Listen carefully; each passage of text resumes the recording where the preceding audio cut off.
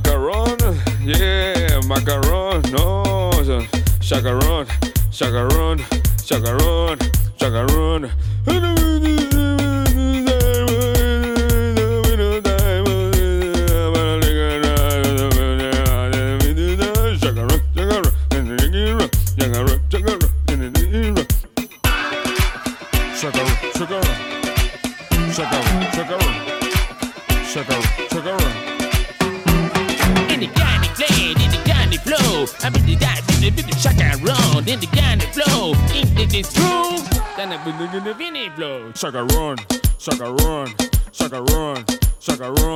Hey guys, welcome to another episode of the Puro Pinche Cowboys podcast. I'm Fidel. And I'm Roberto. And we are recording this on a Tuesday night, which is just one of the many weird things that happened about this latest Cowboys game. Roberto, what are your first impressions? Man, I mean, I thought they would lose. I thought, I'm not surprised. As close as they came to breaking 300 yards rushing on them, as awful as the defense was as usual, there was nothing really surprising about this game besides it being on a Tuesday. Did it upset you though? I think my assessment would be the same, that there was absolutely nothing surprising about this, right? But it was still kind of upsetting just watching things happen. Yeah, I don't know. I think the main question that I'm wondering is, I just don't think they're good. I don't think they're tanking. I don't think they're trying to lose on purpose. I don't think they're just not good at all, right? Whether that is the defensive scheme, whether that is, I don't know. I really wasn't upset. It was just, I don't know. It's just one of those games, I guess. I'm actually surprised it was as close as it was. Yeah, I know, right? I mean, for a moment, they were within one score of keeping it close. But then, I mean, the same thing happened with Washington. They had a game in which for a good portion of the game, it was competitive, and then it just sort of like the wheels fell off, and then the scoreboard, just kept going up and up for the team with no name. And right. Same here. I mean, obviously by the end of the fourth quarter, it was apparent that the Cowboys were not going to get the ball back with enough time, because the Ravens were just running on them. But the way that they were running on them was just so humiliating. Like, I feel like the Ravens were just doing this to really just drive home the point that this Cowboys defense is so awful. And I personally, I kind of enjoyed that. That Gus Edwards, when he's like running, he's just like laughing, and then they score a touchdown, and I don't know which Ravens player was like easy money. And it's true, like everybody can see this, and because it's a Tuesday game, people are watching this. Yeah, there's nothing new to say. There's just, hopefully there's changes. I doubt that there'll be changes. I think, unfortunately, Mike McCarthy will get the benefit of the doubt just because there has been so many injuries, and I'm pretty sure his job is safe, short of him doing something ridiculously stupid away from the field. So, I don't know. I'm not sure. This team wasn't good with Dak. That's one thing that I think we have to kind of acknowledge. I agree. Part of that is also because the offensive line was in shambles before the season even started. And of course, that trickles down to everything else. So, it's one of those things where it's tough to say what would have happened with this team had they been at full strength, right? We did expect them to be good, and not just us, but I think most people thought they would win the NFC East, contend, a couple of wins in the playoffs maybe. But yeah, it's gotten to the point where it's definitely draft position time, especially when the Cowboys are at the bottom of the NFC East, which is the worst division in the NFL. And right, the best team has a 5-7 record. But just to sort of add to what you said, right? I wonder what our record would be had Dak not gone down, and I don't think it would be that much better than it is now. Yeah, it'd be 5-7, 6-6, right, maybe. I think like 5-7 or even like a 4-8 would be closer, right? Because the only difference, I think, is that those games would appear even closer than the ones now. Right. But the fact that it's not Dak and it's not that offense, right? Because and the O-line, even though it's sort of kind of shot, they're still producing some points. It's clearly the defense. They can't cover anyone, and they can't stop the run game. Right. So at this but point, it's like at every position. There's no position position that you could see it being irreplaceable, right? On the defensive side. Let me read you a stat here that Edgar Navarro tagged us in, since he follows us on Twitter, and I'm assuming he's listening. This is from Ed Werder. 2 of the 3 highest rushing totals by opponents in the last 60 years of Cowboys football have occurred in just the course of 13 games this season, which was the Cleveland Browns and tonight Baltimore Ravens. I think had they played Derrick Henry, I think Derrick Henry has a shot at going for 350 against this defense. It's like playing Madden on easy mode. Right. You know, I mean, that's what the Cowboys are. That you're playing Madden on easy mode, and you just run it down their throat because they can't stop you. It's been, I mean, I guess the one intrigue coming into this game would be what Dez would do, right? Coming in and Dez's history, obviously, with the Cowboys. And then, of course, that did not happen for. Right. That was particularly upsetting because the way that I had framed this game in my mind was because we've had nearly 10 days or probably longer since we last talked on Thanksgiving. Wow. So almost 2 weeks. Two 2 days away from being 2 weeks. Yeah. So one of the things, I actually didn't watch any football this weekend. Mm-hmm. I feel like it's the second weekend in a row where I haven't seen any real football. I mean, other than the Cowboys game, but like I said, it's not real football. So, right. So yeah, that statement still holds. It's been nearly 2 weeks since I've seen real football, and I haven't missed it. I think it's funny. I feel like, I'll watch the Cowboys, but I think also just because of the whole COVID thing and the way in which it's we had a Tuesday night game because of COVID. The 49ers played a home game in Arizona, and it just sort of seems like, obviously, we're still going to watch, but it's such a sham. I think a lot of it also has to do with the fact that the Cowboys are really bad this year, right. But it's I don't know. So what did you think about the whole Dez Bryant thing then? Oh yeah, that's right. That's where I was talking. I started I completely forgot. Yeah, so I was really looking forward to seeing the storyline of Dez performing very well against his former team, because the Ravens would have thrown him the ball a lot, right? But we didn't have that because, again, COVID. I wish things had gotten better for Dez. There's only 2 players that I have jerseys for, and one of them is Tony Romo, and the other one is Dez Bryant. Yeah, so last year or 2 years ago, he tried to come back with the Saints, and he blew out his ACL, or he had some season-ending injury. Yeah, that was last year. Yeah. Last year, and then this year, of course, he didn't get signed with the Ravens until halfway through the season. Maybe played about 2 games, maybe 2-3 games, and now it seems like he's done for the year. I don't know. He's going through all types of emotions, understandably, on his Twitter timeline, talking about being done for the year or retiring or whatever he's doing. But yeah, I think that was the major intrigue, right? Because Dez, at least with me, every time I think of Dez, I think about that catch that was ruled a no catch, right? And that was actually the last important game that Tony Romo ever played, right? And that was, in my view, the last real shot that the Cowboys had at winning a Super Bowl. Absolutely. No, and I think it's maybe that's why these 2 players are the ones whose jerseys I have, because I feel like that they are very representative of a very particular era of Cowboys football, right? Which to me, I've been thinking a lot about Selena, right? Bear with me. There's actually a point to be made here, but I've been thinking a lot about Selena in terms of how, she represents so many things for so many people. And one of those things that she represents is what could have been. When she was killed, she was on the cusp of recording her English language album, and many people sort of see that as this huge potential being kneecapped before it needed to be. And that's how I feel about Tony Romo and Dez Bryant and that catch in that game and that season, because it was probably the last likely opportunity that the team had at winning the Super Bowl. Right. And that was kind of the end of the post-triplet era, right? The best years that the Cowboys had after the triplets, after the Super Bowl, those were it, with Tony Romo and Dez Bryant. And that pretty much signaled the end of it. The following year, of course, Tony goes down and Dak comes up. And again, the fact that there was such a, that whole element of what could have been, right? Because especially the fact that the NFL changed the rules that would have made that a catch, right? Right. And they admitted it was a catch. And they admitted it was a catch. It was 3 years later. Right. So there was an admittance of, we fucked up. You guys were robbed of something. So it's kind of again, with Selena, is we were robbed of this great talent before she was supposed to blow up. You know what I mean? And the same thing with Richie Valens. We were robbed of this potential greatness had he not died in a plane crash. Yeah. Yeah, I think the pandemic and this season's gotten to us. I know, right? Well, it's funny, right? Because I mean, it's almost part of like our narrative, right? As Mexican Americans or Mexicans, it's like, you know, I mean, and like you see this in the Mexican national team, right? What's that phrase? Jugamos como nunca y perdimos como siempre. Right. Right, of this like cusp of greatness that we're unable to overcome for some reason, and I don't know. Yeah, it's what it is. I mean, even now, since we're talking about being Mexican and the time of year we're in, Christmas. I mean, Christmas music in general is kind of sad in general, I think, but the Mexican ones are they're just like on a different level.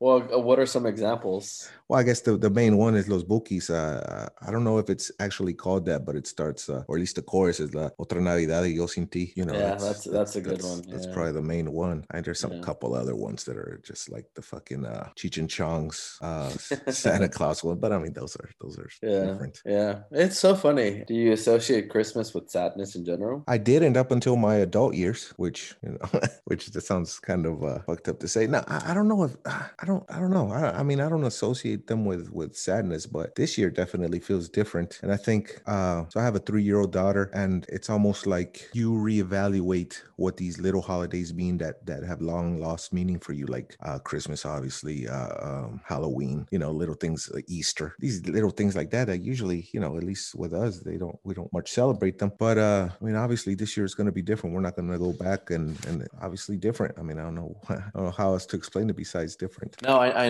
know what you mean. I feel, especially like having like the next generation sort of like experience these holidays that you have tuned out, I guess. I don't have any kids, thankfully, but my brother, he has triplets. I think they're like 5 now, which imagine 3 kids that are 5 years old, or 4 or 5 years old, right? I've started to really enjoy Christmas because the way that they experience Christmas, it's almost like a vicarious thing, right? Yeah. And it's not a judgment on our parents, right? But it's more of a like what this holiday is all about. It's just sort of reliving these experiences in a manner and reframing them in a manner that's much more positive. Does that make sense? I don't know. No, I mean, completely. I mean, like I said, I didn't associate it with sadness, and maybe sadness is the wrong word. But up until, I don't know, maybe my teenage years, I really look forward to it because it was happiness, right? It was being around cousins even those that I saw every weekend, but also extended family members that I'd only see a couple of times a year. And it was hanging out with everybody in Juarez, and it was all that. And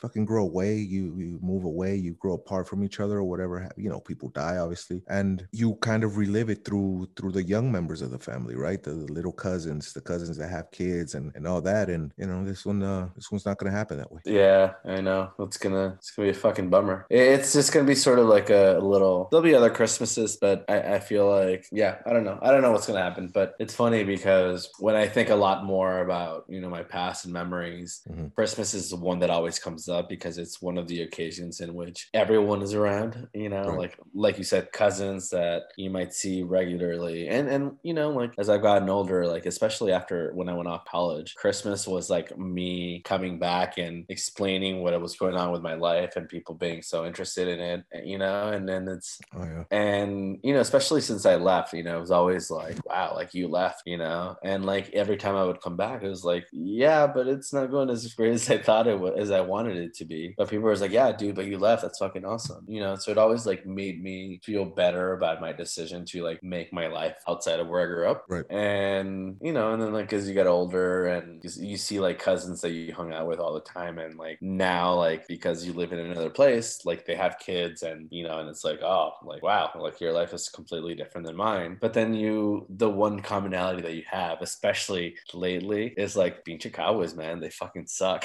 You know what I mean? It's like the Cowboys is one of those things that kind of brings, like, the suffering is communal, apparently, you know? Yeah, that was one of the things that we always almost rekindled our relationship around, right? The Cowboys, or even other sports, but really the Cowboys. And even if they thought Tony Romo sucked or whatever the fuck they thought, you know, that was one of the topic it's conversations. It's always the cousins, right? That think that Tony Romo sucks.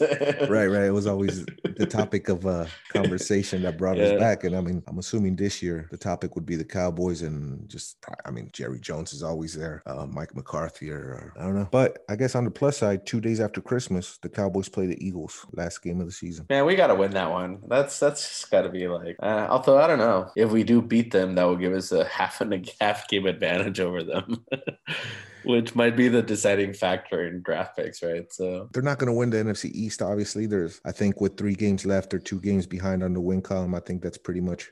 They might be mathematically done. I'm not entirely sure. God, I hope so. I hope so too.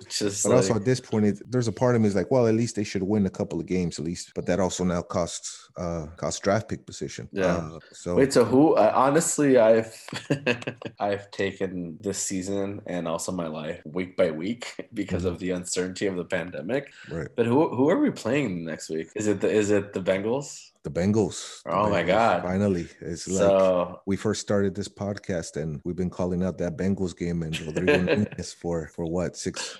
No, we're on episode 10. So this episode 11. So 2.5 months, almost 3 months, we've been talking shit about the Bengals and they're going to kick the shit out of us. I love it. Oh, so next week we should have this will be a first for us, right? We'll potentially have a guest. Yeah. We should potentially have a guest, have him on, have him pretty much talk shit when they beat the shit out of the Cowboys. And he's also the host of a few of my favorite podcasts, which I'm sure he'll talk about if he comes on. But yeah, so we have the Bengals, then after that, the 49ers, and finally, December 27th, this long, shitty season ends against the Eagles at home. And then a few days later, this fucking shitty year will come to an end. So, all's well that... No, I guess that doesn't really apply because all's not well, and it's not going to end well. So, yeah, I don't know. Yeah, so I guess to end this on a positive note as we always try to do, you got any good news going? Yeah, today I found out that we have over 10,000 subscribers to the Latinx Files newsletter. Oh, wow. Which our most popular has like millions of subscribers. Like I think that's the Essential California newsletter, but I feel like we've been able to grow this community. And like, I know it sounds hokey as shit to say that it's a community, but I mean, like I spend half my time when I'm not writing the newsletter, I'm responding to email. So it feels like I'm getting to know some of the people that are reading this newsletter. So yeah, I feel like that's a good highlight. Yeah. I mean, you have to start somewhere, and 10,000 seems like a good place in 3 weeks now, 4 weeks. Yeah. Well, yeah, about it's a little over a month. Yeah. And another thing I heard today that Johnny Canales read my story about sort of a primer about the Johnny Canales show and its impact to Tejano music, and he wouldn't talk to me for it, but he enjoyed it apparently. So that's a highlight. Yeah, that's always good to hear that. I mean, at least it's good to hear that they didn't hate it. I guess that's like the starting point, right? Right, exactly. How about yourself? What do you have any good news to share before we end this podcast? No, not. I mean, I don't have bad news either, but at this point, it's really. I'm still writing. I'm looking forward to the Canelo fight here in a couple of weeks. You did have that recent story in Texas Monthly, right? Yeah, I wrote about the Errol Spence Danny Garcia fight this past weekend at AT&T Stadium, and just kind of putting that into a historical perspective so far as Texas boxing and how, because Texas, to keep this Cowboys related, the Cowboys are one of the few teams that are allowing fans in for Thanksgiving. They had 30,000 people in attendance, and because the laws or the rules or the enforcement against COVID are so lax here, boxing is moving over here. At least the bigger fights are moving out here. So you have all the pay-per-view fights, including Canelo fight, even though he's not a pay-per-view, but he's the biggest name in boxing, I would say, in the world. So yeah, he's going to fight in San Antonio here in the 19th. And it's going to be at the Alamo Dome. The Alamo Dome, yeah. The Alamo Dome, he's going to fight Callum Smith, which should be a good fight. So I'm looking forward to seeing that. Yeah. And are you going to be covering that fight for anyone? Or? No, as of now, I'm not. Maybe hopefully that changes. Yeah. Well, awesome. I'm sure that, people should wisen up to the fact that you're an amazing boxing writer and an amazing writer, and should, hire you as a freelancer to cover this fight, because it is going to be one of the biggest sporting events of the next 2 months. Yeah, especially with fans there. I mean, as far as, I don't think there should be fans there, but that there is fans really changes the atmosphere of these events, right? And it also kind of, in a way, shows the absurdity of it, how there's no uniformity in how these states are trying to combat COVID pandemic. And I think that kind of starts up with the federal government, and it's a mess. I mean, there's no other way to put it, right? No, I mean, and the fact that it's, despite the obvious reasons for why you shouldn't be holding sporting events, capitalism's got to push forward, right? I mean, college football, need to make their games so that they have content for broadcaster. It's the same with the NFL and, you know, boxing. If it doesn't keep putting up fights, I feel like it's already a sport that has a very, I don't want to say a niche audience, but it's, you know what I'm saying? It's not like readily available to everyone. Yeah, they definitely can't. They don't have the luxury of going away for months at a time like MLB and then showing up. And even, you know, even MLB is kind of like on the lower end of the major sports so far as popularity. But yeah, so we'll see how that goes. So Roberto, as is customary, we end this podcast with, you know, one of us picking a song that encapsulates the game that we just witnessed. So last week I picked Lean on Me because it was Thanksgiving and we talked about the community that listens to this podcast. And, you know, this week it's your turn. So do you have a song in mind? Yeah, this week I'm going to pick Chacarrón by El Chombo because it's the dumbest song that got any radio play. And this has been the dumbest season in the last, I mean, I keep saying the last 30 years, but I mean, I'm not sure. No, you could just say the dumbest season. The dumbest season that I can remember, the dumbest season perhaps in all of Cowboys history. And just NFL history too. Well, so we'll go with that, Chacarrón. That is a perfect way to end this week. Oh man. Well, Roberto, as always, it's been a pleasure. And yeah, I'm really looking forward to next week when we will potentially have a guest. Yeah, so we'll see you next week. Take care, guys.